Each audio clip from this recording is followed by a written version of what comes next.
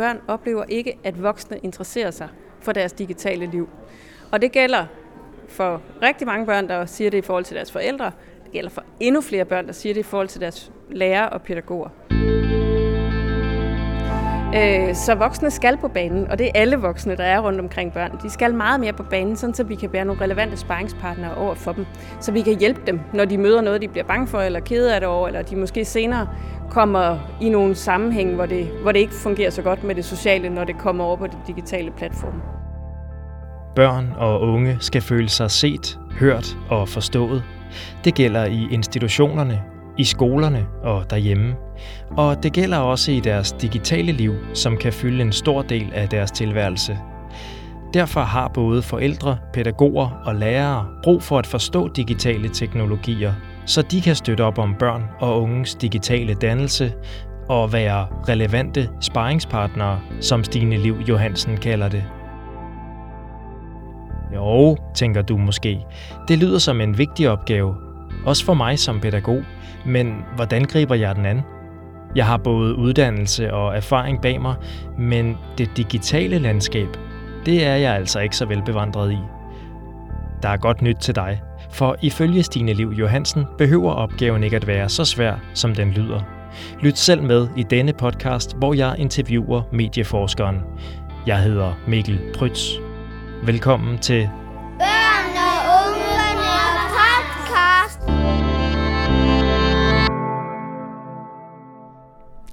Jeg hedder Stine Liv Johansen, og jeg er 47 år, og så er jeg lektor på Aarhus Universitet ved Center for Børns Litteratur og Medier.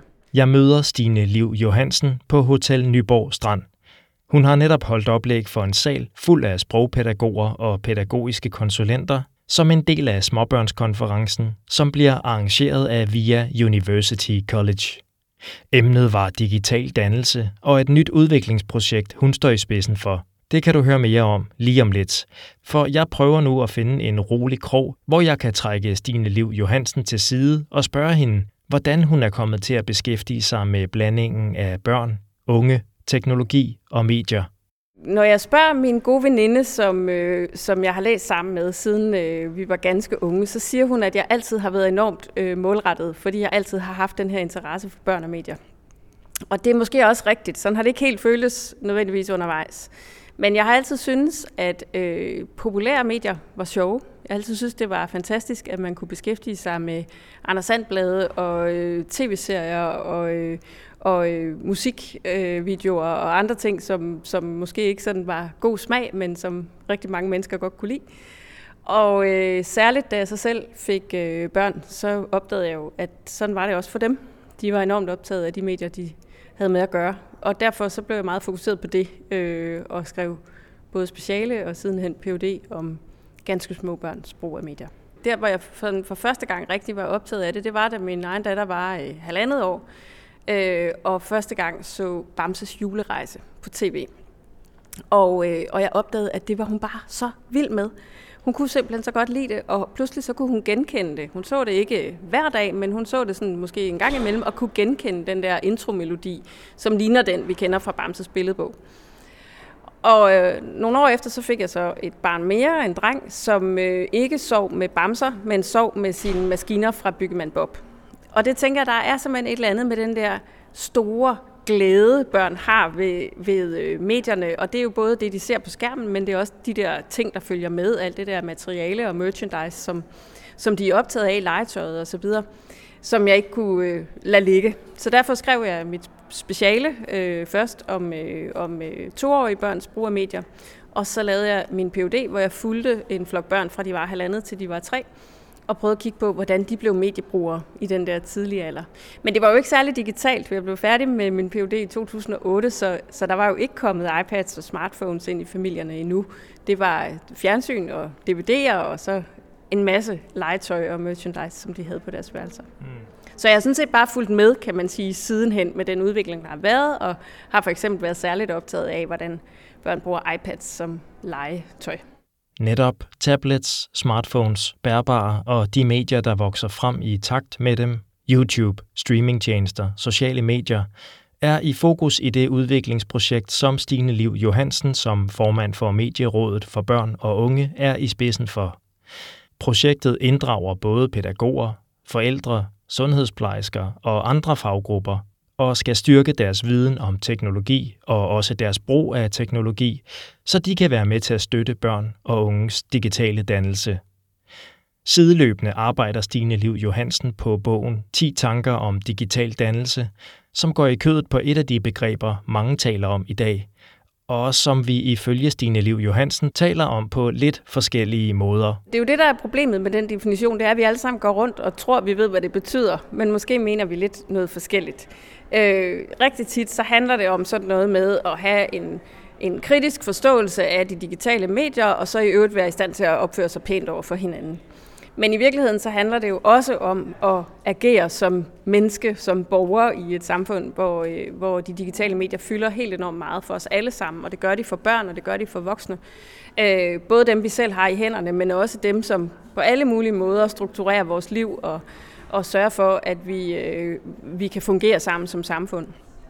Og det er jo både en masse kompetencer, man skal have, men det er også den der kritiske stillingtagen, man skal have til, hvad er det, de her medier gør ved mig, og hvad er det, de gør ved vores samfund, og hvad er det, jeg kan gøre ved andre mennesker ved hjælp af de her medier. Så digital dannelse er jo på en eller anden måde virkelig, virkelig mange ting, som vi måske går og tror, vi er enige om, hvad betyder, og som det er lidt nemt, og det er jo også sådan et ord, hvor der er godt bogstavrim, og det er nemt at sige, men jeg tror godt, vi kunne tåle at snakke lidt mere grundigt om, hvad det egentlig er, vi mener med det, fordi vi så er nødt til at tage nogle ret grundlæggende diskussioner om, hvordan vores samfund er skruet sammen. Der vil jo være nogen, der synes, at man ikke behøver at tale om digital dannelse, man behøver kun at tale om dannelse. Er der i din optik grund til at adskille det? Ja, og jeg er faktisk også på den vogn selv. Mens der kører et rullebur forbi den sofagruppe, hvor jeg har forsøgt at få et roligt øjeblik med Stine Liv Johansen, kan jeg lige nå at sige, at bogen 10 tanker om digital dannelse udkommer i foråret 2022 på forlaget Dafolo. Nej, men altså dannelse versus digital dannelse. Er der brug for at tale om begreberne adskilt? Jeg er faktisk absolut på den vogn, der siger, at det handler jo ikke om digital dannelse, det handler om dannelse i det samfund, der nu engang er. Og det samfund, vi nu engang har i dag, er i meget høj grad præget af de digitale medier på alle mulige måder. Både i vores eget hverdagsliv og i den måde, vores offentlige administration, vores virksomheder og alt muligt andet er skruet sammen rundt omkring. Så hvis jeg kunne, så ville jeg nøjes med at tale om dannelse. Men vi er også nødt til lige at møde hinanden et eller andet sted, og det der begreb digital dannelse er blevet sådan en saying, hvor vi så nogenlunde er sporet ind på noget sammen. Så på den måde fungerer det godt, men jeg håber, vi kommer til det punkt en dag, hvor vi kan skubbe det der digitalt væk, og så bare sige, at det handler om dannelse. Og det handler jo om at kunne bruge de kommunikationsredskaber, der er i det samfund, man nu engang er en del af, og at kunne agere som et myndigt individ, der tager stilling til verden omkring sig inde i det. Og det gælder jo både for små og store mennesker. En faggruppe som pædagoger, hvorfor skal de i din optik interessere sig for digital dannelse? Pædagoger skal interessere sig for digital dannelse og for børns digitale liv i bredeste forstand, fordi det er dem, der har med børnene at gøre i en meget stor del af deres liv, og fordi det er dem, der er med til, hvis vi tænker på dagtilbudspædagoger, så er det dem, der er med til at lægge nogle grundsten til den dannelse, som børn skal have med sig. Det er også dem, der møder børn i den virkelighed, de nu engang lever i her og nu. Jeg synes også, vi skal passe på med at tænke dannelse som sådan noget, der ligger et sted ude i fremtiden. Altså dannelse, det er jo også her og nu i de refleksioner og de samtaler, vi har med hinanden. Der er vi også i gang med en dannelsesproces, som man også kan have med en 1,5-årig, lige så vel som man kan sige, at man er dannet, når man er et voksen menneske. Så pædagoger skal være med der, fordi det er dem, der ligesom har kontakten med børnene. Og det er også dem, der nogle gange, i modsætning måske til forældre, kan træde lidt op i helikopteren og se på tingene i et lidt større perspektiv. De kan være gode rollemodeller over for børnene på alle mulige måder, og det kan de også i forhold til det her med det digitale. Jeg bliver tit spurgt af pædagoger, hvad så, hvis jeg ikke er så god til det tekniske? Og hvad hvis jeg ikke er særlig vild med det tekniske? Og der vil jeg jo rigtig gerne appellere til, at man tænker, at du er rigtig god til nogle andre ting, for du er rigtig god til at få børn til at fungere i fællesskaber sammen. Du er rigtig god til at få børn til at lege. Du er rigtig god til at forstå, når der er nogle børn, der har brug for hjælp til at komme ind i de sociale fællesskaber osv. Og det er jo egentlig det handler om. Bare også med de her digitale remedier som en del af ligningen på mange forskellige måder. Der er altså masser at stille op, også selvom du ikke føler dig på sikker grund i børnenes digitale verden. Men du skal alligevel holde tungen lige i munden, for der er samtidig masser af udfordringer og etiske dilemmaer i mødet mellem børn, pædagoger, teknologi og medier. Det handler om brugen af digitale teknologier i for eksempel dagtilbud eller fritidspædagogikken. Det kan være de spil, man spiller, eller de tablets, man bruger og inddrager i forskellige pædagogiske aktiviteter. Det kan også være al den teknologi, der bruges til administration i dagligdagen. Og der er der jo en hel masse ting, som man på en eller anden måde bør tage stilling til. Hvordan gør vi det på den gode måde? Hvordan deler vi for eksempel billeder af børn? Og hvilke etiske overvejelser har vi gjort os i den sammenhæng? Hvordan understøtter vi børns aktiviteter, sådan så det digitale indgår i det som en relevant aktivitet, og så det ikke bare bliver børnepasning på den kedelige måde? Der er rigtig, rigtig mange ting der. Men der er så også netop det der handler om det større, brede perspektiv. Ikke? Hvordan sørger vi for eksempel, at børn bliver bevidste om, at det teknologiske er kodet på en eller anden måde. Der er nogen, der ved noget ganske bestemt med den måde, de har designet den her teknologi til dig. Og hvordan kan man for eksempel lege med kodning som en aktivitet, der ikke nødvendigvis handler om, at man skal sidde og tappe på en skærm, men at man forstår, at verden er skruet sammen af kode, eller den digitale verden er skruet sammen af kode. Så der er rigtig, rigtig mange ting, der både handler om det helt konkrete hverdagslige, og så handler det om de store dannelsesmæssige, etiske og sociale diskussioner, som også jo er en del af pædagogikken, hvad enten det er i dagtilbuddet eller for eksempel i fritidspædagogikken. Men hvorfor er det vigtigt, at børn og unge forstår det, at der er nogen, der vimmer noget med den kode, der ligger bag den teknologi, som jeg benytter mig af? For eksempel så ved vi, at der er rigtig mange børn, der sidder og ser YouTube. Rigtig meget YouTube. Og når man ser på YouTube, så kan den være slået til at have en autoplay-funktion. Og det betyder, at der ligger en kode til grund for, at den her video eller den her platform bliver ved med at vise dig videoer. Og der kommer mere og mere, og nogle gange så føler man måske, at de kommer ud af en tangent, hvor man måske ikke havde ønsket, at ens barn skulle hen. Det er jo for eksempel et konkret eksempel på den her algoritmiske eller kodemæssige struktur, som ligger bag vores omgang med digitale medier. Og det er jo blandt andet noget af det, som børn jo med fordel man kan snakke med børn om fra faktisk en ret tidlig alder. Ikke? Også, altså, vi slår lige det her fra, fordi vi vil gerne selv have lov at bestemme, hvad for nogle videoer vi ser, for eksempel. Så børn skal både vide noget om det, som ligger som er deres konkrete hverdag, som er det, de møder. Men så er det også vigtigt, at man også fra en tidlig alder gør det muligt, at vi kan tale om de her ting. Det vi ved fra mange undersøgelser, det er, at børn oplever ikke, at voksne interesserer sig for deres digitale liv. Og det gælder for rigtig mange børn, der siger det i forhold til deres forældre. Det gælder for endnu flere børn, der siger det i forhold til deres lærere og pædagoger. Så de oplever simpelthen ikke, at der er nogen voksne, der interesserer sig for det. Så voksne skal på banen, og det er alle voksne, der er rundt omkring børn. De skal meget mere på banen, sådan så vi kan være nogle relevante sparringspartnere over for dem. Så vi kan hjælpe dem, når de møder noget, de bliver bange for eller kede af det over, eller de måske senere kommer i nogle sammenhæng, hvor det ikke fungerer så godt med det sociale, når det kommer over på de digitale platforme. Pædagoger, de skal jo mange ting i dag. De skal også have et blik på inklusion, de skal have et blik på samspillet mellem børnene, og der er forældresamarbejdet. De skal også afrapportere deres arbejde. De skal virkelig være mange steder. Hvor ser du det blikket for det digitale i sammenhæng med nogle af de andre dagsordener, der er vigtige for pædagoger?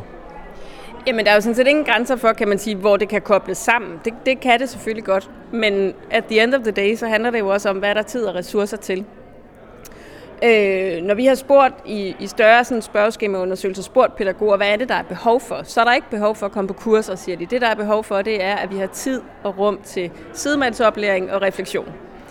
Så det er jo egentlig svaret på det, ikke? Altså, der skal være tid og rum til det. Og så må vi jo og det er jo også en politisk beslutning, så må vi jo vurdere, hvad der er vigtigst. Og der er jo ikke nogen af de ting, du lige nævner her, som vi kan sige, dem tager vi bare ud af ligningen. Det er lige meget med inklusion, eller det er lige meget med dokumentation. Men vi kunne måske godt overveje, hvad er det, der presser sig mest på i vores samfund som sådan i dag. Og der, set fra mit perspektiv, der må jeg bare sige, at vi lever i en tid, hvor de digitale medier fylder på nogle rigtig mange dejlige måder, rigtig mange fede måder. Det er skønt, at vi kan kommunikere med hinanden, og det kunne vi jo også se her under coronanedlukninger og alt muligt andet. Gud skal takke og lov, fordi vi havde adgang til digitale redskaber, vi kunne kommunikere med hinanden. Men vi ser også, at det påvirker os på negative måder. At vi synes, at debatten bliver for hård, at vi bruger for meget tid, at vi synes, vi er for lidt nærværende over for hinanden, og alle sådan nogle ting.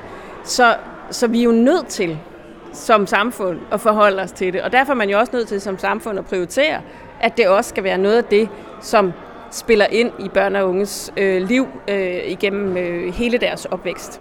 I dag er Stine Liv Johansens børn voksne, men da hun for snart 20 år siden afleverede sin søn i vuggestue, ham der hellere ville sove med sin byggemand Bob end med en blød bamse, så sad pædagogen Henrik med sin guitar og tog imod ham og de andre børn. Og så kunne de jo så skiftes til at ønske et nummer, og det var jo som regel det der byggemand Bob-tema, de gerne ville høre.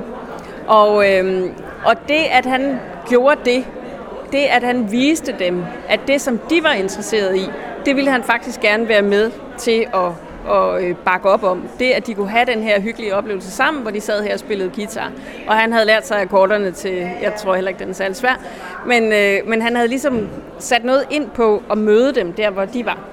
Og det synes jeg er et vigtigt aspekt i det her omkring det digitale, fordi børn ikke skal overlades til sig selv med det, hverken når det kan være skræmmende og noget, man kan blive bange for, eller skadeligt på en eller anden måde, men jo heller ikke, når det er sjovt. Altså, vi skal jo ikke lukke os selv udefra det, som børn synes er fedt. Og rigtig, rigtig mange børn synes jo, at det digitale er ret fedt. 80% af alle børn gamer. Stort set alle børn bruger YouTube og andre sociale medieplatforme og har det som en del af deres fællesskaber med hinanden. Og noget af det skal de også have lov at have for sig selv, især når de bliver lidt ældre. Men vi skal også gribe muligheden for at interagere med dem på den banehalvdel, som er deres. Og så kan det godt være, at det er dem, der skal guide os lidt derind, eller vi selv er nødt til at sætte os ind i nogle ting for at kunne forstå det. Men vi får alle sammen mere ud af det, hvis vi går den vej.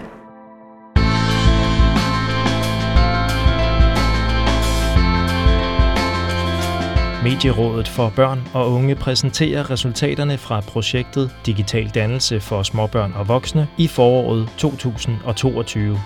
Her kan forældre få hjælp til digitale dilemmaer i hverdagen, og pædagoger og andre fagpersoner kan blive inspireret af et online idékatalog med forslag til, hvordan de kan inddrage digitale teknologier i arbejdet.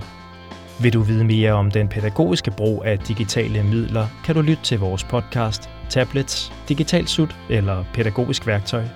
Find den på bupl.dk/podcast eller søg på Børn og Unge Podcast i din app og lyt til både den og andre af vores mange episoder. Der er efterhånden over 80 at vælge imellem. Musikken er produceret af Gravitated Sound Studio, og det var mig, Mikkel Prytz, der havde tilrettelagt og produceret denne episode af